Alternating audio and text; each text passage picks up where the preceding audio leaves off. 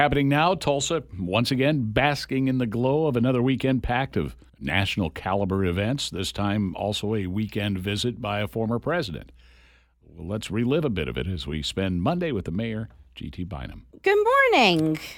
Did the Bynums have a good spring break? Packed. We went to Abilene, Kansas to see the Dwight Eisenhower Presidential Library. That's what every middle school kid dreams of. I know that's break, what right? I dreamed of. Oh, that is too precious. That's amazing. It was really nice. I'm sure it was. Yeah. I'm trying to remember, was it Warren Harding? I went to one in eastern Iowa when I was a kid, and it was I bet that's Hoover. Hoover, yes, it was Herbert Hoover's. Oh my goodness! Yes, near Amana, Iowa. His presidential. Boy, wasn't that a thrill! We're taking our kids to all of them. There's only 13 of them, and we've gone to 9. But that's one we haven't hit yet. So there's you've only really 13. set it up. I didn't know that. Really? I'm sorry. Yeah, I didn't want to take the glow off it for your kids there. But all right. You didn't get a chance to visit with the former president then on Saturday, right? No, I did not. But was really proud of everybody that worked to pull that event together.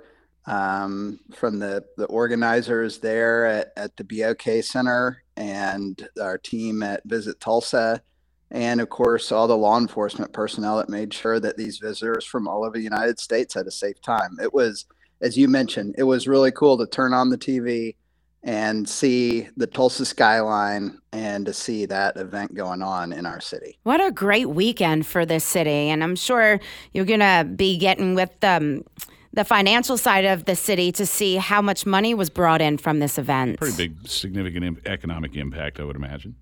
Oh, no question. It'll be really interesting to see how this compares with other major events that we've had in the last 2 years as it relates to hotel motel tax in particular, which goes, it's kind of a snowball effect. That hotel motel tax that we generate goes back to attract more events to Tulsa. And help maintain the facilities that we've got here in our city that help us host these great events. Let's talk about a couple of things going on in the state legislature that would have a direct impact on Tulsa if they became law. The first bill is House Bill 2161. It would bar cities from having police review boards where most of the members are civilians.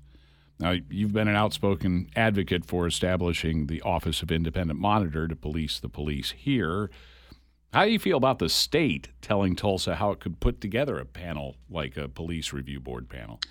Well, of course, my preference is always that that local communities get to decide for themselves how they're going to govern themselves rather than the state trying to impose one-size-fits-all solutions onto them. But that being said, I'm actually supportive of this legislation.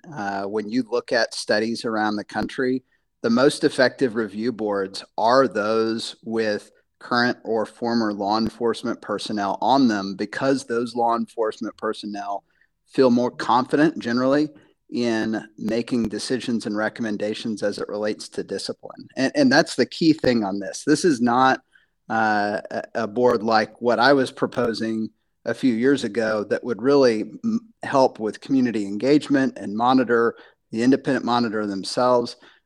This is saying that if you're going to have a review board that's making a recommendation on discipline, then that should be a majority makeup of law enforcement personnel. And I think that both that's good policy, and I feel strongly that that's just the way it ought to be.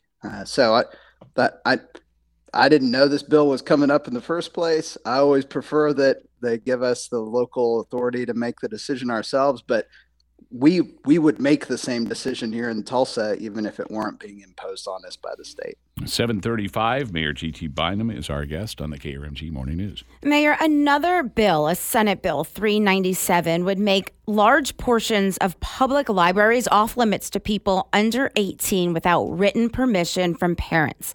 That means, for one thing, that the librarians at the Tulsa City County Library would have to go over more than 1 million books and categorize them. Do you want to weigh in on that? Yeah, I think this bill is problematic, and not I'm somebody that's gone to the library all my life, taken my kids to the library all their lives. There is no one, I imagine, who is more concerned about keeping adult sexual content out of the hands of kids than I would be. At the same time, this bill has been put together with seemingly no input from one of the largest library systems in Oklahoma, the Tulsa City County Library. And so my concern, mostly as a policymaker, is anytime you're putting something together that has a significant logistical impact, I think it's really important to involve the people who actually have to bring about the change you're suggesting as a legislator. I mean, we did this when I was on the city council on any number of different things where we were putting in regulations. We would want to talk with the parties involved, whether that was regulations on business or even other governmental agencies and how they operated. And so to have a bill like this that I think has good intent, I don't question that at all. I think you'd be hard pressed to find anybody who's going to champion allowing kids to get their hands on adult sexual content. But you need to have to implement the law that you're proposing and get a seat at the table on this. And so my hope is that they will be engaged. Your line's starting to get a little bit shaky, so hopefully we can get through one more question here. And this one came in last week after we were talking about the next round of Improve Our Tulsa bonds, the $609 million package that will come up for a vote, I believe, in June. We got this via open mic. Ask the mayor if his new bond issue has money to repave Harvard, Yale, Sheridan, Memorial, Mingo. North-south routes. Anything on that? Well, there's a couple things on that. One of the most significant things in this program is to do proper milling and overlay on our streets. That's where you go in, you take up the top layer of asphalt and you put a new layer down. That's proactive maintenance that the city should have been doing for decades and wasn't doing. And we are shifting towards doing that more moving forward to maintain streets that have already been reconstructed. And then to do it's a whole lot faster and a whole lot less expensive. But as you mentioned, I'll be presenting on Wednesday to the City Council my administration's recommendation on how we move forward on this. And street work will, of course, be a major component of it because it's the most expensive asset that the city owns.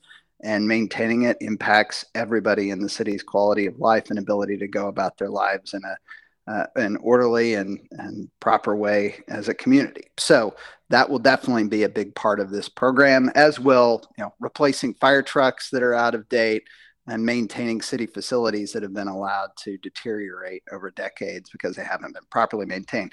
All of this, from my standpoint, needs to be focused on maintaining the things that we have properly. This is not going to be the big, flashy, visionary program like you would see with the Vision Tulsa program. This is basic stuff. Correct. Exactly. Mayor, we'll look forward to seeing that on Wednesday and talking to you again about it on Monday. Thank you. Tulsa Mayor GT Bynum.